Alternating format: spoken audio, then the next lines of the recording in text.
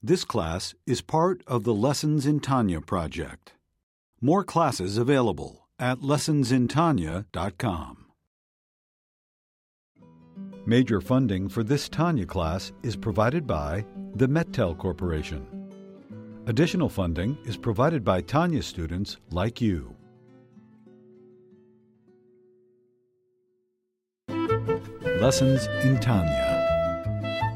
The Tanya of Rabbi Schneur Zalman of Liadi, taught by Rabbi Ben Zion Krasniansky. Tanya's text elucidated by Rabbi Yosef Weinberg.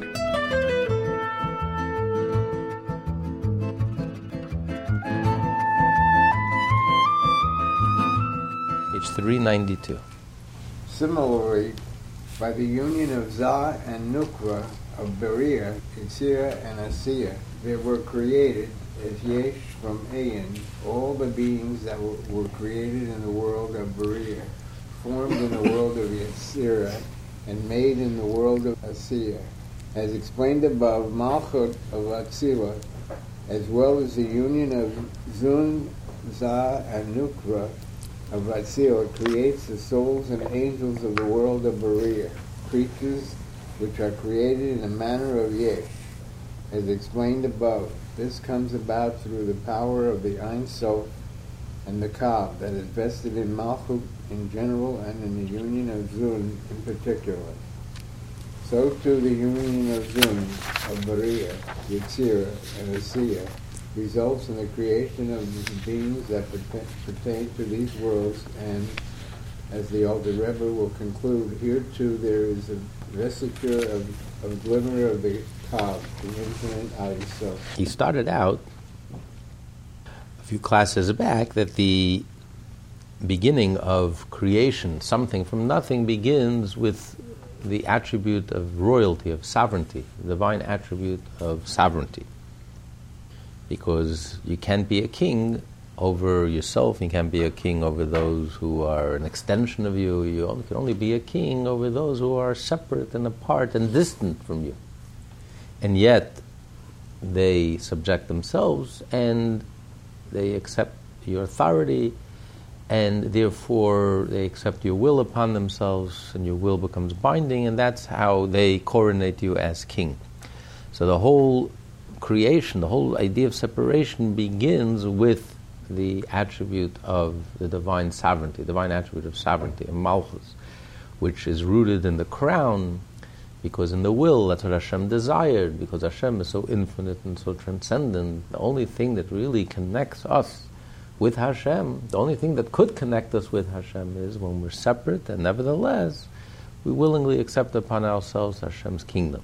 That's the will and the motivation and the reasoning behind all of creation.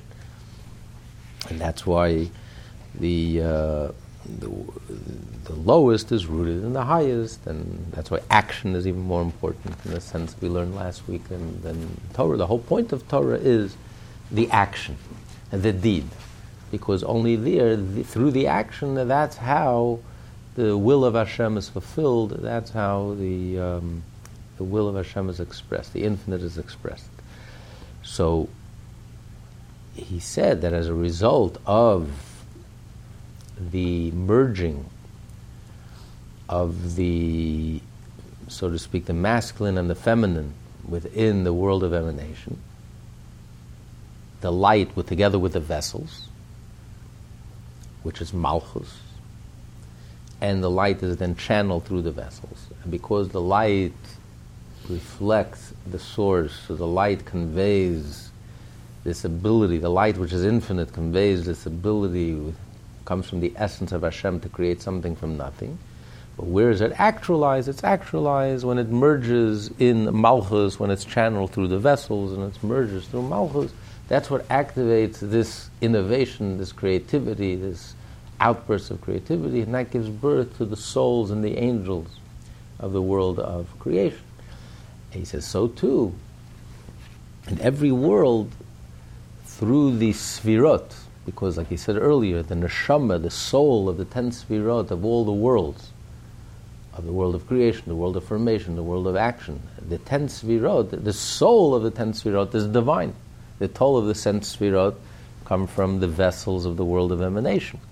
So when within each and every world, within each and every of the 10 sfirot of each and every world, as a result of the merging and the coming together of the masculine and the feminine, which gives birth to the souls and the angels of that world, and sparks the creativity of that world. Because since the soul ultimately comes from the vessels which come from the divine, comes from the infinite, so it all contains within it that divinity, all contains within it that divine infinite ability to create, and is activated when it merges with the level of sovereignty of that world, and therefore it creates the creatures of that world. Because although it all comes from the infinite, but in order for the infinite to create the created beings of that world, you have to use the tools of that world. If you're using your mind, you're going to create an idea. You're not going to create a piece of furniture, because you don't create furniture with a mind. The mind operates in the world of ideas. If you create with the heart, you're going to create an emotion, an opera. But you're not going to you may create a song, but you're not going to create a piece of furniture. Because the heart doesn't create furniture. In order to create furniture, you have to merge with the hands. You're coming into the world of the hands, and with hands you can create. It's very creative. Be very creative. You can create something physical. You can create a piece of furniture. So every world, when the infinite light is reflected in that world, then it creates something, and the outcome is, the creativity is expressed on that level, of the level of that world. You have the world of creation, you have the world of formation, these are spiritual worlds, and then ultimately the world of action, our world, till the physical world, which that's the expression of the creativity as it's expressed in the world of creation, of the world of action, and all the physical beings and the physical creatures.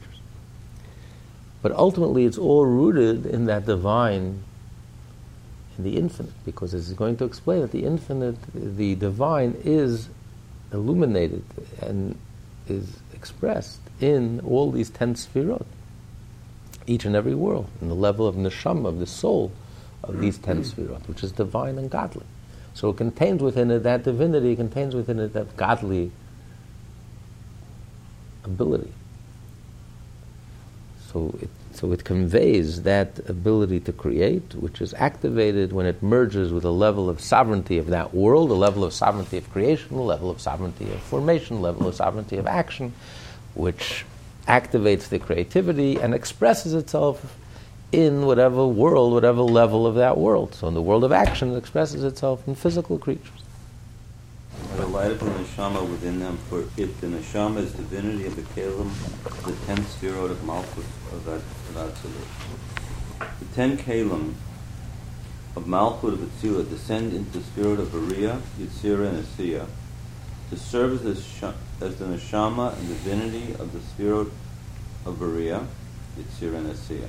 As he said earlier, there's the inner part, there's the heart of it, and then there's the external part. And the inner 10 vessels that animates the world of creation, and the central, the medium level that activates the world of formation, and the external, the level of the vessels, the 10 external level of the vessels activate the world of action. So you have the part which refers to what's above you, where you're receiving and are connected to what's above you. You have the heart of the matter, which is you yourself. And then you have the way you express yourself and convey what you're about to the lower level. So you have 3 different parts. So these 3 different aspects of the vessels, the beginning, the middle, the end, you have the top, the bottom, the middle, the bottom, these 3 different aspects animate 3 different type of worlds. The world of creation is very close to its source. It's connected to its source. It's almost indistinguishable from its source. Separate entity, but still it's almost indistinguishable. It's like swallowed up in its source, like a fish in water. And then you have the world of formation is already an intermediate. It's independent, but it's still connected. Then you have looking outward, which is a world of action, which is a world of looking outside of yourself, and so that animates the level of the world of creation. But it all comes from the vessels of the world of emanation, so it's divine. It has that divinity, and the light that's within the vessel. In it, within Malchut of Atzilut, there is also present the radiation of the Kav from the infinite Ein Sof light. Since the light of the Kav is similar to its source, the luminary, it can bring about the creation of Yesh from Ayin, as explained Correct. above. Since the vessels, even the lowest level of the vessels, even the level of the vessels extending outward, which becomes the soul of the world of creation, but since it comes from the level of the vessels, which is divine, which the level of the vessels of the world of emanation contain within it the light, and the light, the Kav, which is the light that comes after the Tzimtzum, after the great contraction. But nevertheless, it's the light that's connected to the source. So therefore, it contains within it, since it reflects the source, a light reflects the source, it contains within it everything that the source has, including the source's ability to create, Hashem's ability to create. So it also carries and conveys this, and it transmits it all the way down the line, all the way to the lowest, furthest level, farthest level, which is the way it becomes through the parsa, through the curtain, the veil, as we're going to speak. And then it continues down through the veil and continues, and it becomes the neshama, the soul of the world of action. But still, it still maintains that divinity. It still has that divinity. It still has that light, that spark. So therefore, it has that ability to create.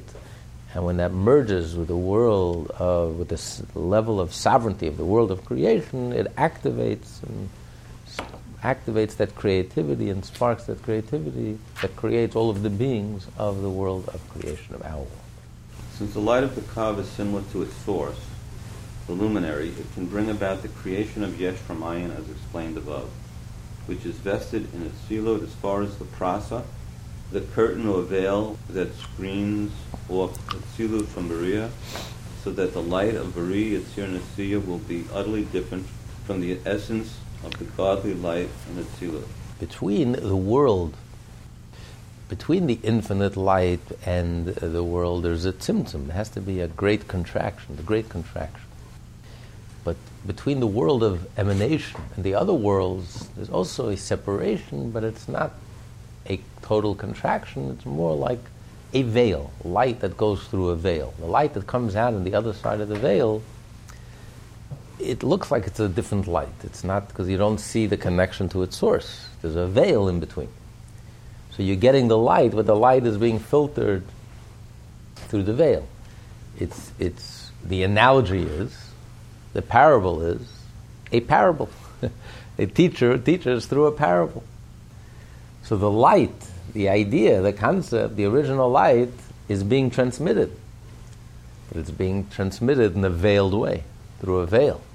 It's not illuminating, it's not shining brilliantly, it's being concealed. It's being hidden, being transmitted in a way that the student could receive it. Otherwise it will be blinding.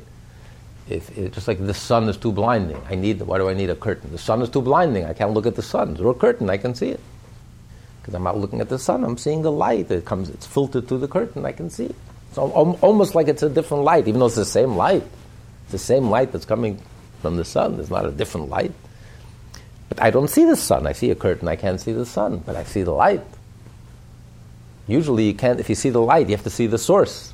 You can't see one without the other. Through a curtain, I'm seeing the light, but I can't see the source. But I'm seeing the light. But it's a veiled light. It's almost as if, I don't know where this light is coming from. I can't see the source. I just see a light. But it's a light, that's a light that I can take. I can handle. If it comes directly from the source, it's blinding. I can't see it. I can't look at it. I can't look at the sun. It's too blinding. So the creations, the world of creation would not be able to take place. You couldn't have a creation, you couldn't have any separation, you couldn't have a sense of separation, a sense of ego, a sense of I, a sense of independence or identity if you're blinded by the sun. If the sun is shining brilliantly, you're completely blinded. There's no room. You can't see. There's no room for any independence, a sense of separation. But when the light is covered up and concealed, when it's filtered through a curtain, it's darkened through a curtain, it's filtered through a curtain, then I can no longer see the source. I don't see the sun. I'm not blinded by the sun. I can see the light. I can look at the light. So the student cannot receive this concept, this pure, raw concept. The teacher has the raw concept. And the teacher is excited about the raw concept. His brain is on fire with this raw concept. The poor student, if the sun shined, if the teacher just shared with him the brilliant concept in its original raw state, it would be blinded by the sheer brilliance of the concept. The student's mind would be completely destroyed. Wouldn't be able to handle it. It's way out of his league. It's way over his head. He won't know what he's talking about. And worse yet, it'll completely confuse him and destroy his mind, destroy even his ability to think. What for the teacher is crystal clear, for the student it's completely blinding and destructive. It's destructive. Light. For the teacher it's light. It's brilliant. It's illuminated. And for the student, that same light is blinding and destructive. He can't handle it. Too intense. He can't deal with it. You're not helping him. So the teacher has to screen the light through a parable. It's the same light. It's the same concept. What's shining through the parable? What's the concept, the kernel of wisdom in this parable? It's the original idea. There's no other idea here. He's not inventing a new idea. It's the exact same idea. The idea hasn't changed. But it comes through a veil. The student is no longer blinded. He's seeing a story that he can relate to, he can connect with, a simile, a parable, and this he can grasp, and he learns something. He elevates him. Oh, I learned, okay, now I get an idea. I learned something new, a new idea. This is an idea you can handle. So it's the same idea, but it comes in a way through a veil. At some point, the student becomes a teacher also. Yes. It says a student will learn his teacher's words for 40 years. We're talking about a real teacher. So you were a student at one time, and now you're a teacher. Yeah, we're still learning. The Rebbe was a real teacher, and we're like a gap. It's like the Grand Canyon, or that's probably much bigger, like from the sun to the earth. You know, and by studying the words, 40 years diligently studying the parable, the student will eventually work his way up and finally get to the core, the essence of the teacher's mind. His mind will also start working like the teacher's mind. After 40 years of diligently, faithfully studying every word of his teacher and every word of the parable, and finally he'll work his way back up. He'll work his way up to the teacher. Then his mind will start thinking like the teacher's mind. That's the ideal. That's the hope. That's what we hope. There's two elements to it. There's one in the idea itself, but then you have to learn a whole language. Because the teacher, when he speaks the idea, he talks with different language. That's not the teacher's language. So even if you get the idea, you still have to figure out the language. So, even if you figure it out, the idea, you still cannot necessarily be... Well, the reason the teacher has a different language is because ideas, when you're talking about such abstract ideas, it has a language of its own, because it's a different world. So it's like a person studying Talmud for the first time. It's very confusing because it has its own language. It's very brief. It's language, because the ideas are so deep and so that it creates its own language. The language is just a reflection of the idea. Simple ideas, very simple language. But if you're getting into complex ideas, it creates a whole universe, a whole world of expression. To contain the idea, you need a whole new language, set of language to explain these concepts. Every breakthrough Einstein had to create a whole new set of words and concepts to explain new ideas, radically new ideas. So the language is a symptom of the ideas, and that's part of learning and mastering and finally getting to the bottom of what the teacher meant. So you start looking at this world from your teacher's eyes. You start seeing this world from your teacher's perspective. You start thinking like your teacher. That's the greatest goal that we can hope for and aspire for. We should start seeing the world, from the Alter Rebbe's eyes. Seeing the world from the Rebbe's eyes. You imagine? But even so, he saw it fresh, so he never... It's almost impossible to get to... Listen, we'll never... Right, we'll never be. But what the teacher... What we could do... But the Talmud says after 40 years, you could start... It affects your mind. In other words, till now, the first 40 years, you're learning an idea, so you're trying to understand the idea. And if you have a good head, you can understand it from day one. But to really change your mind, that you should start seeing things, start perceiving things, and start understanding things. That the whole underlying assumption and the way things make sense to you, the way you start making sense of the world, the way you start making sense of things, with the same genuineness and depth and clarity and understanding it to the point and knowing what to focus on and what to zero in on and what to concentrate on and what to emphasize, what's important and how do you approach it? Because ideally, how much knowledge could a teacher convey? I mean, even the most prolific writer, the most prolific teacher, he can only cover certain subjects. He can't cover every subject in the world. But the ultimate teacher's goal is not to teach you a lot of information.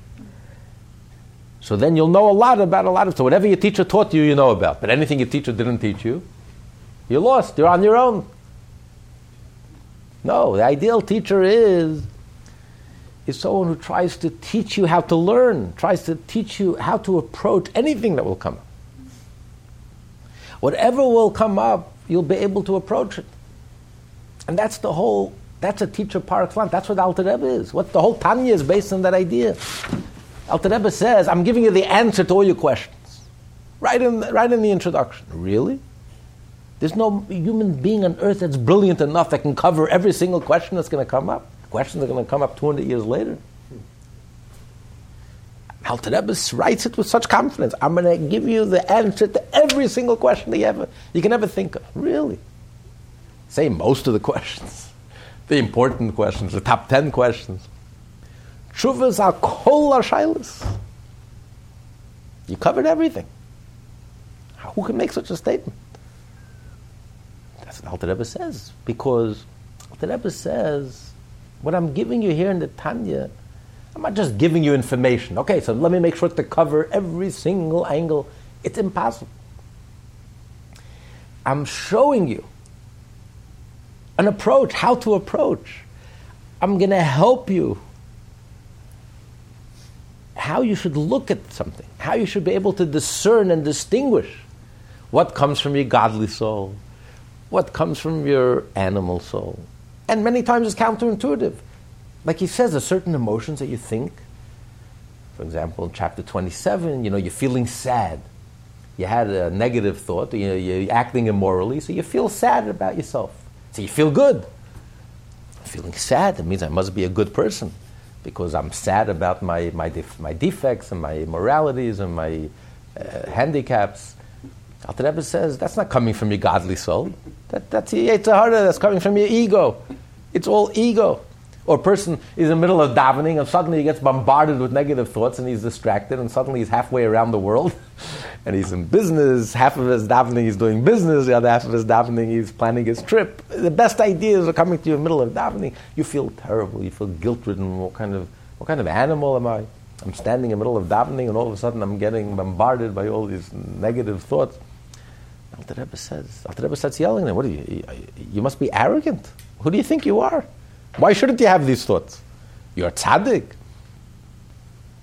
On the contrary, not only shouldn't you feel sad, it's the biggest proof that you're succeeding. Because it's like a wrestling match. When one side is getting stronger, the other side gets very angry, upset, and is fighting back, fighting hard. So the fact that you're having all these thoughts is not because you're doing something wrong. You're doing something wonderful. It means your davening is genuine, and your animal soul is getting nervous. So it has to fight back. It's punching back. Your two souls, relax. So the Alter Rebbe is telling you, any situation, I'm going to show you that you'll be able to make even these subtle distinctions. Even to ask yourself these questions. Without the Tanya, without Chassidus, you don't even know to ask yourself these questions. You just assume, I think this is coming from a good place. And nothing can be further than the truth. But when you have the Tanya, you have Chassidus, and you learn for 40 years, and you dive into it and delve into it daily, every single day we study the Tanya. Every single day we study Chassidus. There isn't a Lubavitcher Chassid in the world who doesn't study Chassidus every single day.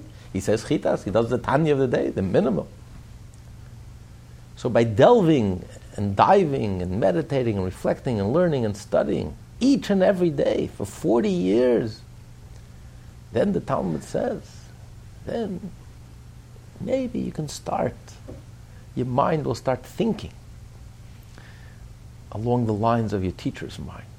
You start perceiving reality and perceiving this world from your teacher's mind. And that's what Alter Rebbe says, that's my goal. My goal in the Tanya is not I'm going to teach you everything there is to know. It's not possible. But I'm going to teach you. I'm going to give you the tools, and I'm going to teach you how to approach. So you'll be able to discern and to distinguish. And sometimes it's very subtle. Which is coming from your good place, which is coming from the godly soul, and which voice is coming from the opposite. And it's counterintuitive. Many times it's counterintuitive. It's not what you would think it is. It's the exact opposite of what you would think. Because you have to go a little subtle, a little deeper. It's an approach. So that's the ultimate teacher. It's the ultimate goal of it. Teaching you how to think. How do you approach? How do you perceive? How do you look at something? And that's possible. But on one condition. You have to be faithful to the words of your teacher. Don't dumb down the message and don't embellish. Take every word that your teacher said faithfully. When Hasidim would chazer a discourse, they were faithful to every word. When they would memorize by heart what the Rebbe said, they would have the best minds trying to be faithful to every last word, not to miss a word. Precise. The Alter Rebbe himself spent 6 weeks on one vav in the Tanya in chapter 41. With a vav, without a vav. Every word, every letter is so precise. So you have to study it. And you have to delve into it. And you have to live with it. And you have to be faithful to it. Transmit. Be faithful to the original transmission and try to understand it. And break your head. Try to understand it. And with Hashem's help, if you'll have the merit and you honestly toil, you'll slowly start to understand. And after many, many years of learning and studying, after 40 years, something magical happens. Something shifts in your mind. Just like a person who's 40-year-old, the Mishnah says in Ethics of Our Fathers, when you're 40 years old, the level of bina, of understanding, starts developing in its fullest. That's why you're not allowed to be a rabbi under 40, really, a real paisik, because your mind doesn't really, you don't have that understanding, discernment, to be able to distinguish. It's not fully developed. It's not ripe. Like the fruit is not ripe. It doesn't matter how brilliant you are. Just the mind needs time to develop. You reach the level of 40. Something magical happens. You reach 40 and something in your mind is activated. The Mishnah gives many different things. 40 years old, 40 lebina. 50 years old is le'etza, for advice. 60 years old is when you become elderly. Shivim lezikna. 70 years old is even, you advance in your years, seva, person lives till 70. Someone once came to a rabbi, I think it was the Gerer Rebbe, and he was very worried because he says, Rebbe, I'm turning 70 and the Mishnah says I'm becoming advanced in old age. He says, I have nothing to worry. The 40-year mark didn't affect you. The 70-year mark won't affect you either. That something magical happens when you turn 40. So too, by studying 40 years, the teachers, studying the teachings of your teacher and delving into the words and the letters and the teachings and going in depth and really internalizing it and breaking your head over it and trying to understand it, something magical happens. After 40 years, your mind tunes in with the mind of your teacher. You become tuned in with the mind of your teacher, not just the information that he gave you. That I don't need 40 years. Day 1, day 2, day 3, depending how smart you are, you understand what he's teaching you. It makes sense. You understand it. You absorb it. You can even convey it. You can even communicate. But when your mind starts tuning in with the mind of your teacher, then any issue that comes up, even issues that your teacher never covered, I'm approaching it the exact same way as my teacher would approach it. With the same subtlety, the same depth, the same genuineness, the same accuracy, the same truth, the same emphasis, what to emphasize and not to emphasize, what's important, what's not important. Strip away all the externals and really get to the heart of the matter. That ability is something that happens after 40 years of diligently studying the words of the teacher. Why? How is it possible even after 40 years when there's such a gap between the teacher and the student? Because in the parable, in the teachings, it's the same light. The light is there. It's like the light of the sun through the curtain that we're learning here. It's the same light. It's not a different light that's imported. It's the same light from the sun. But I can't see the sun. So the sun, the brilliant light of the sun doesn't blind me. So I can see the light. I can take it. I can absorb it. I can benefit from it. But it's the same light of the sun. So too, the parable, it's a screen. So the teacher's original dazzling concept in its raw state won't blind the student. Now I can take it. Now I can understand it. It makes sense to me. But it's the same light. The whole idea is contained within this parable. I don't see it. The teacher sees it. To the teacher there is no screen. In this parable he sees the whole brilliant concept. But it's just brought into foreign words. It's like the screen. It's completely screen, a real screen. You don't see the sun anymore. But the light still seeps through. I see light without a source. I see the light. So, but for the teacher, there is no screen. In the parable, he sees everything.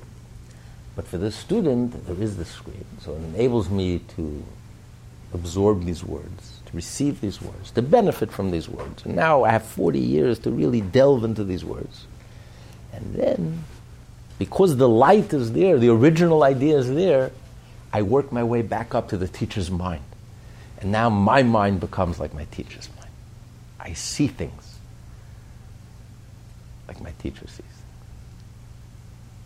That's the ultimate teacher par excellence. That's the whole theme of the Tanya. That's the whole point of the Tanya. That's the whole point of a Chabad Chassid. That was the whole point of all the Rabbeim. That was their whole effort and struggle and sacrifice was to create Chassidim that are self-sufficient. Chassidim that can stand on their own 2 feet. Chassidim that if you scratch a little deeper, you'll find in their depth, you'll find a piece of Rebbe inside of them. You'll discover the Rebbe inside of them. Because they were faithful to the teachings and they took the teachings seriously and they engaged in the teachings. Not just nice stories they heard from the Rebbe and nice inspirational messages they heard from the Rebbe and nice inspirational songs, but teachings, Chassidus, deep teachings that fully engage the mind of the Chassid. You have to bust your head and break your head and learn it every single day of your life and try to delve into it and get into it and dive into it and lose yourself in it and be completely absorbed by it, and by day and day in and day out, absorbing it, internalizing it, finally, your mind, the Chabad, your mind becomes like the mind of the Rebbe. You start perceiving and seeing things and distinguishing and going beyond the surface and seeing the depth and the truth and the genuineness of everything in life. Approaching everything correctly. The way the Rebbe would approach it. The way Hashem would approach it. Not everything could be covered in the Torah.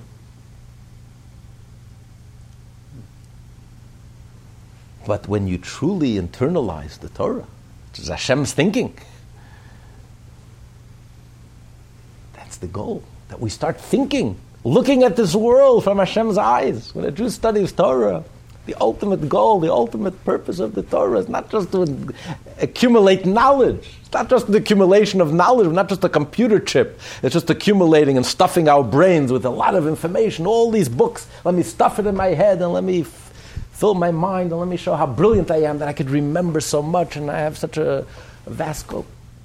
No, the goal of a Jew by studying all this Torah and breaking our heads and being fully engaged in the study of Torah, day in and day out, every day of our lives, in the morning and in the evenings, 24/7, is the ultimate goal.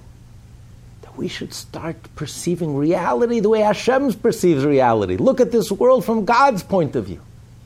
Everything in this world, we should look at it and see it from a Torah point of view, from Hashem's point of view. That's the ultimate goal. That's a total transformation. That's a complete changing of the mind. And that's something that's attainable. That's something that's achievable. Chabad is achievable. The Beinoni, this is achievable for each and every Jew. To completely change, it should be a core transformation, that you should change your emotions. That's not in our control. We're human. We can't control our hearts or our desires or our temptations. And that's not what Hashem expects of us. We are in control. We could control is our mind.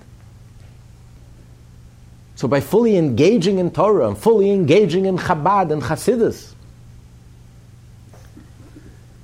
we could completely transform.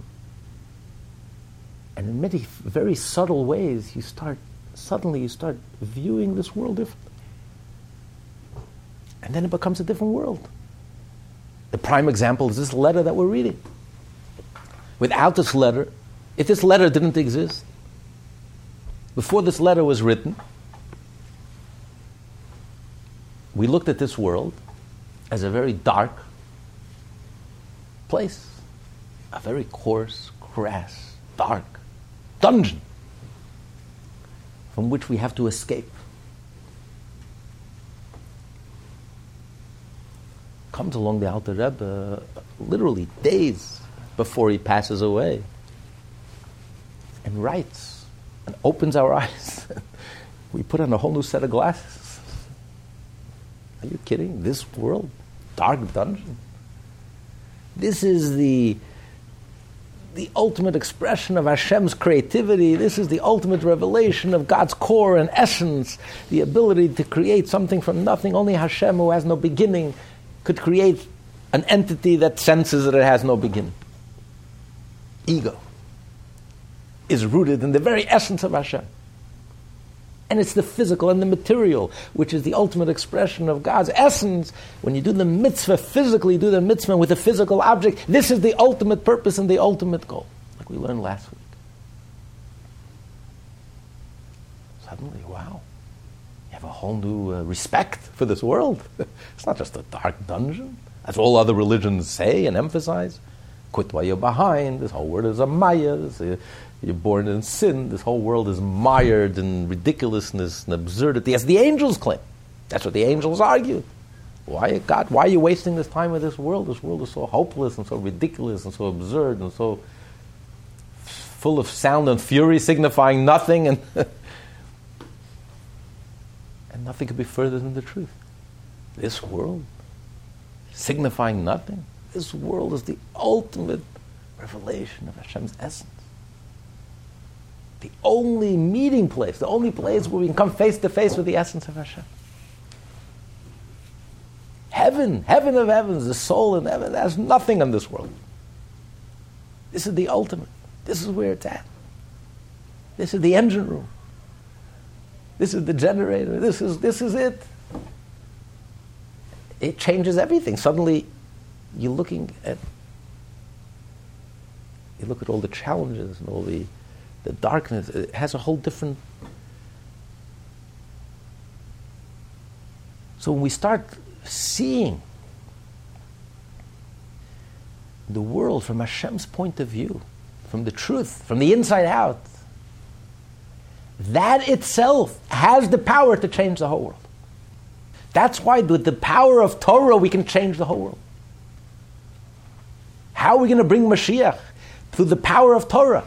When you study Torah, and you study the Torah, especially the Torah that deals how the world will look, Mashiach will come, when you study the inner secrets of the Torah, you look at the world differently. The world does become different.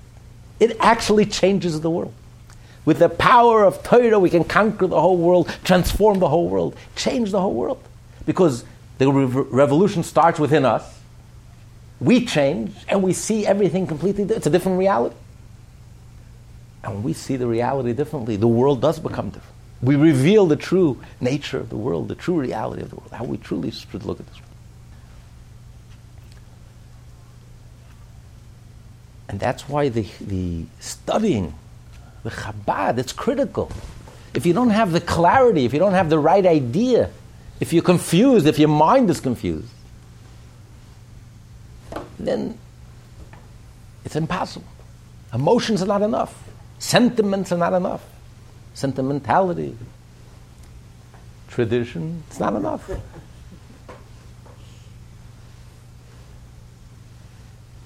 You have to have that clarity and the more crystal clear it is in our minds, and then as a result, the more crystal clear it is in our hearts, which results in action and change and behavior. That's how we change the whole world. So this is the Chabad approach in a nutshell. So just like the parsa, it goes through the parsa, it goes through the curtain, but it's the same light, but now I can receive the light. So it's the light, the same light, the line, the light that comes from after the tzimtzum. So Hashem illuminated the empty space. He illuminated with a line, a beam of light, which originates in the infinite light from before the tzimtzum. And this light is projected through the curtain. The radiation of the Kah that radiated in the Kalim of the 10 Sefirot of Malchut of Atzilus pierced the Prasa together with them and radiates in them. In the 30 Kalim of Malchut of Atzilus, that becomes a Neshama for Bria, Yetzirah, and Asiya. In Bria, Yetzirah, and Asiya, just as in Atzilus itself. This aspect of the illumination of the Kah that previously radiated within the Kalim of Atzilus remains constant even beyond the veil between Atzilus and Bria, Yetzirah and Asiya, that causes the light of the latter three worlds to be completely different from that of Atzilus. For the 30 Kalim of Malchut of Atzilus pierce the Prasa and hence retain their divine characteristics, becoming the light and soul of Bria, Yetzirah, and Asiya. The same is therefore true of the ray of the Kah that is within them, and thus also pierce the Prasa together with them, so that it too radiates within the light of the soul of Bria, Yetzirah, and Asiya, thereby creating and animating the beings that populate those three worlds. The light bursts through, so to speak, pierces through, overflows and pierces through the parsa. So even though the light, as it's seen through the curtain, appears to be a different light, separate, You don't see the source. It appears to be independent of its source. But reality is that it's the same light that pierces through, and therefore retains all of its divinity. It's a light that's connected to its source, that reflects the essence of Hashem, that contains the divine, the essence, Hashem's essential ability to create something from nothing, something that feels that it has no origin. And this is carried even to the level of the neshama, of the vessels of Atzilus, which contains this light, and even the most external part of the vessel of the world of emanation, which becomes in turn the soul of the 10 Sefirot of the world of action, which, when merges with the level of sovereignty of the world of action, sparks this creativity, activates this creative, divine creative ability to create something from nothing, and it creates all the beings of our world, of our physical world. But it all comes from that light, that divine, godly light, the divine, godly, creative ability that's contained within this light. Even though the light is like diminished, you're talking about the light. And the light, as it goes from level to level, this ray, this beam of light diminishes. And then it goes through the curtain, through the screen. So it's not only diminished, it's like almost like broken off from its source. Because through the curtain I don't see the sun, I don't see the source. Nevertheless, it's still the same light. It's still connected. There's no interruption. It pierces through. There's no blockage, it pierces through. You know, from the light's point of view, the light hasn't really changed. The light is the same light. Even as it diminishes and even if it's going through the curtain, the light is still connected to its source. You can't have light unless it's connected to its source. So it's connected to the infinite, and it reflects the essence of Hashem that has no beginning. So it still maintains that godly ability, and it conveys that ability all the way to the end, to the lowest point. The soul, the vessels, as it becomes the souls, the external levels of the vessels, as it becomes the souls of the lowest worlds, of the 10 Sefirot of the world of creation, which in turn creates and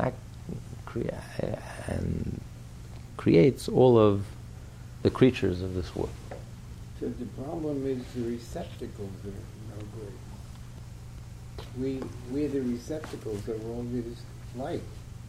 And until we are more than the receptacles, we are the result. We are created by this light.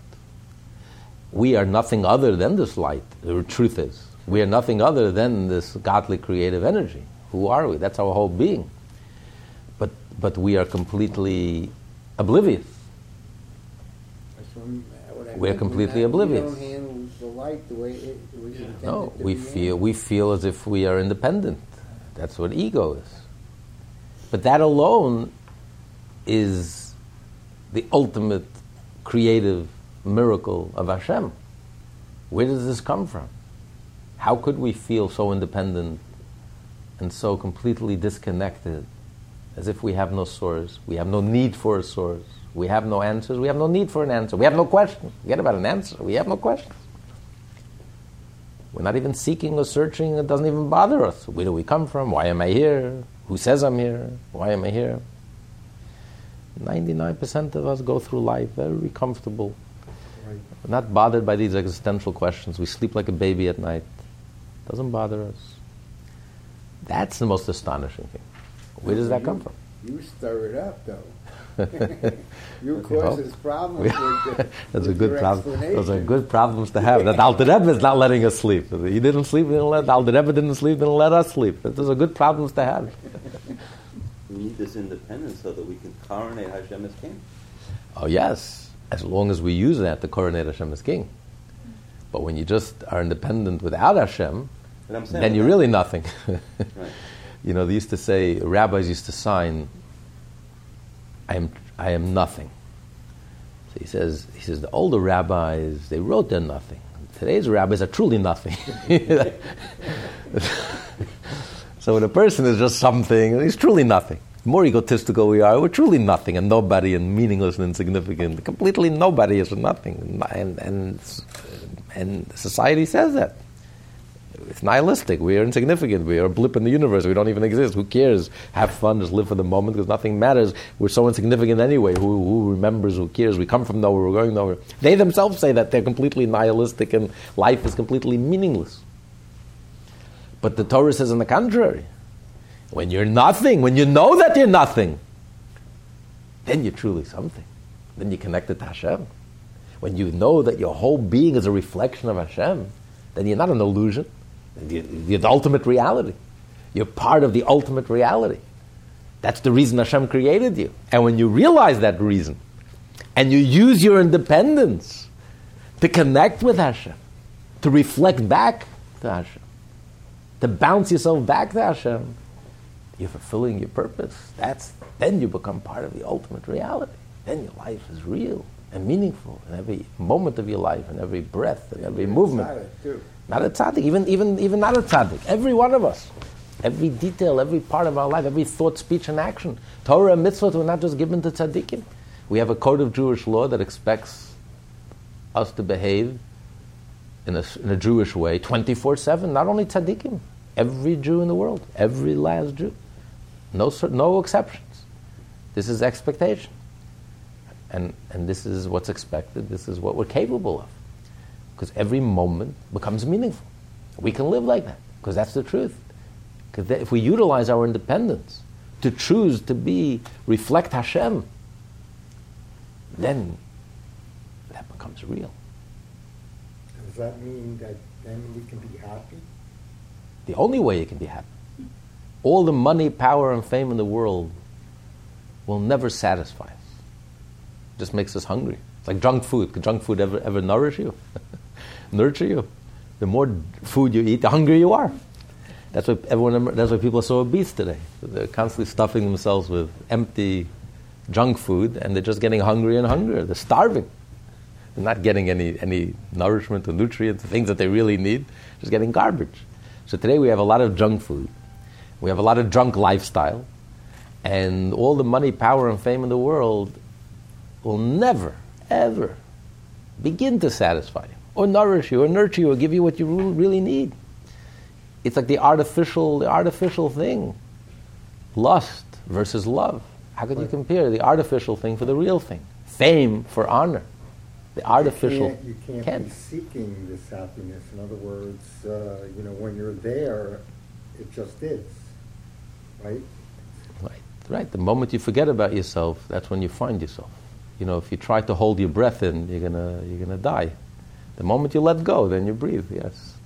When you forget about yourself, and you think about what's the meaning, or what's the purpose, or why am I here? What can I do? What can I give? What can I add? What's my divine mission? Why does Hashem need me for? That's when, paradoxically, that's when you discover yourself. That's when you're happy. But when you're self-conscious, it's like when the moment you're unself-conscious, you're the happiest. But the moment you start becoming very self-conscious, you ruin it. You destroy it. You have a moment that you're blissful, everything is wonderful, and then you start becoming self-conscious, and you destroy the whole thing. So when you say to yourself, God created me this way.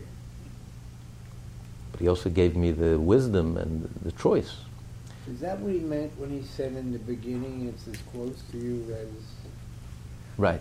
It's very close and very dear and very near to you.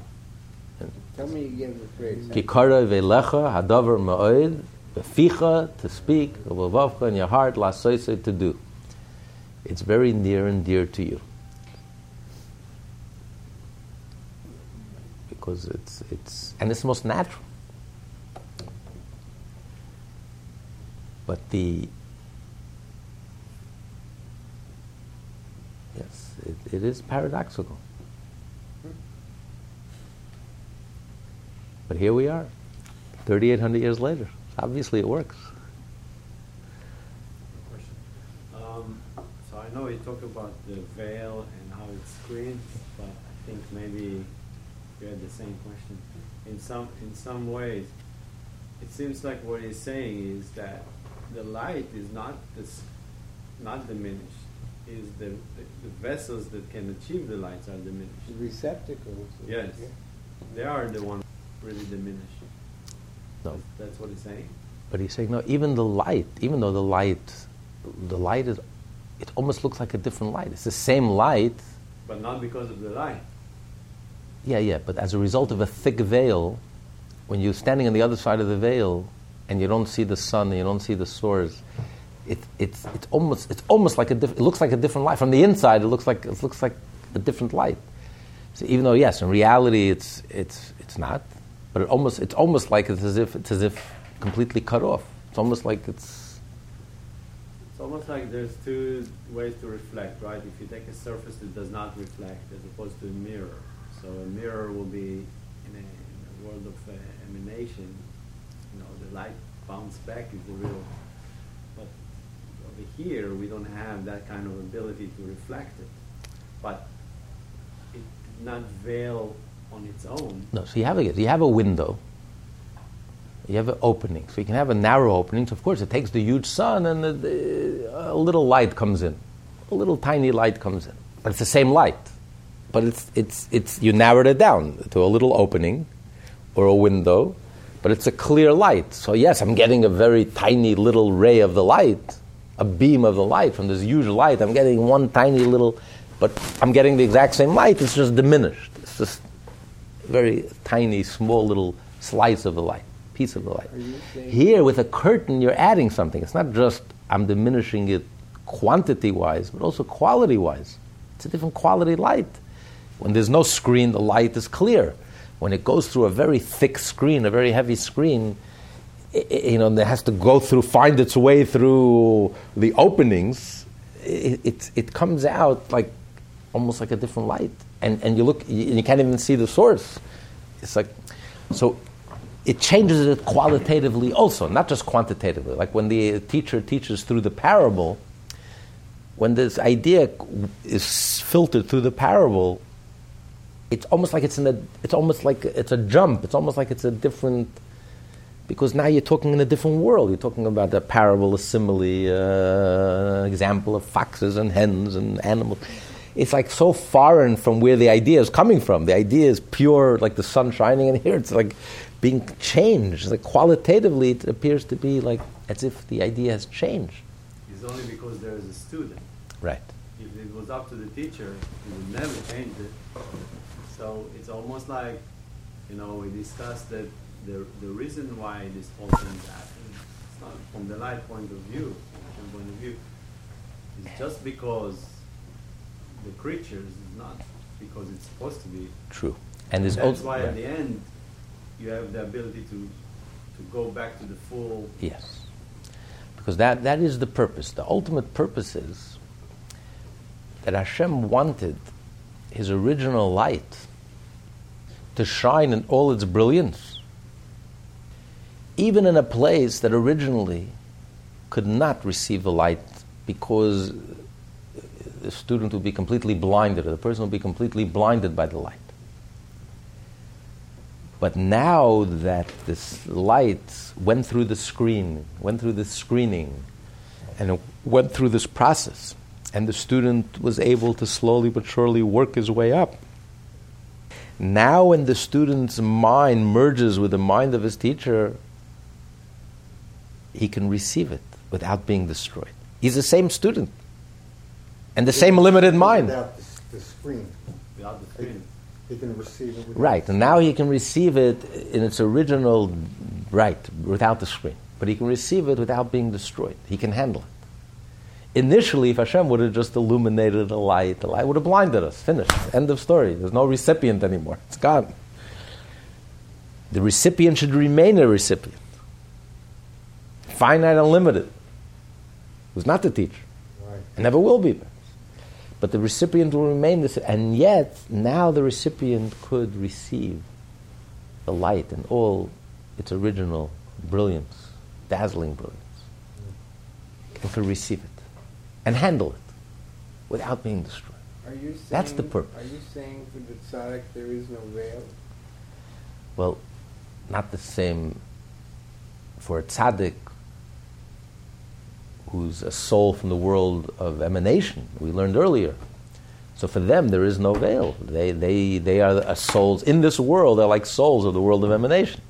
To them, godliness is crystal clear. To them, there's no diminishing. The light, the sun is shining. That's why they can't understand how, how we get so distracted and we go about our lives if nothing. They're jumping up and down and they see godliness and they live godliness and breathe godliness. And that's reality. There's no other reality. And they're looking at us and they don't understand what's going on. We get so distracted in money, power, fame, narishkeit, and foolishness, ridiculousness. We don't see it. It's so clear. The Torah, Hashem, it's real. So those are the little souls of the world of emanation. In this world, they are like on the level of the world of emanation. There's no screening for them. God created them that way. Yeah, so they can be our teachers, and they can be our inspirations, and they can be our luminaries, and they could. But it resonates within us because at the root, at the source, we all come from the world of emanation. So that's why when you see a Rebbe, it touches something so deeply within us because it resonates, because we all have a piece of Hashem inside of us. We all have a piece of the divine essence inside of us. When you look at a Rebbe, it touches your divine essence. It like wakes you up. It's like it resonates within us because we're seeing ourselves reflected.